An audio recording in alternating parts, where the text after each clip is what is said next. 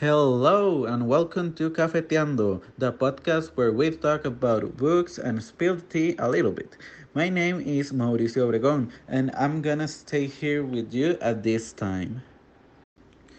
Okay, so today's book is one that is called Scarlet Letter. We're gonna know about the life of the principal character, Hester Prynne, and her daughter Pearl. Okay, so this story starts when she's been punished for being an adultery. She had this kid out of marriage. Now she have to wear an scarlet A in her dress. Her husband, Roger, appears after years and recognizes her.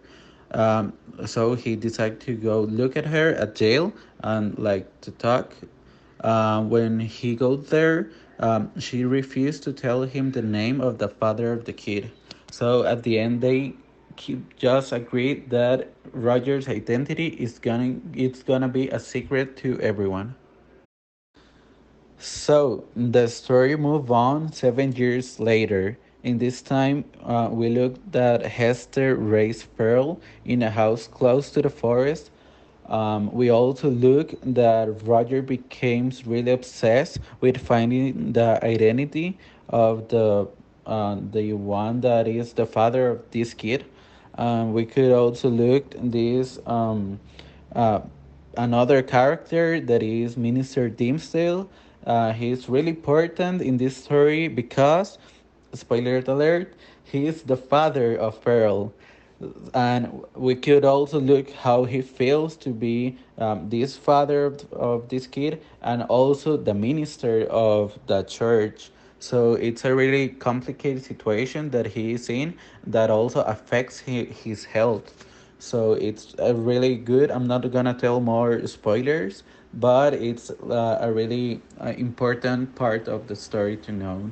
Okay, so talking more about of the book and less of the story, we could see that this was a really easy book to read.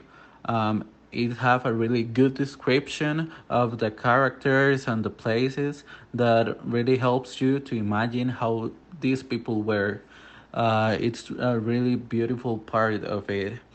It also can this book show us how was the society in that moment, how it works, because right now it's not normal for a person to be judged by law if they make this action like being adultery. That's a personal thing if in any person. But this was really interesting to see how this work. And with this, the religion, the importance of the religion, where we can see that the minister really have a health problem with this guilty that he feel, and also that we can see that he had a message of God through this method. So it's a really important an interesting image to see how religion were really close to people in that time. So talking more about the book, I really like it. It was really interesting to see how these hard topics um, really catch you.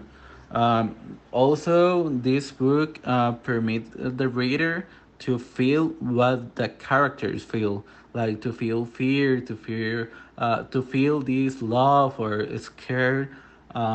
It really catch you, and also the story is really interesting. In qualification, for me, I will give it a 9 of 10 because this is not my favorite gender. It's really good, but it's not my personal interest. But I really enjoy it. So, closing to this, I really recommend to read this book. I really like it. Was helpful and interesting at the same time.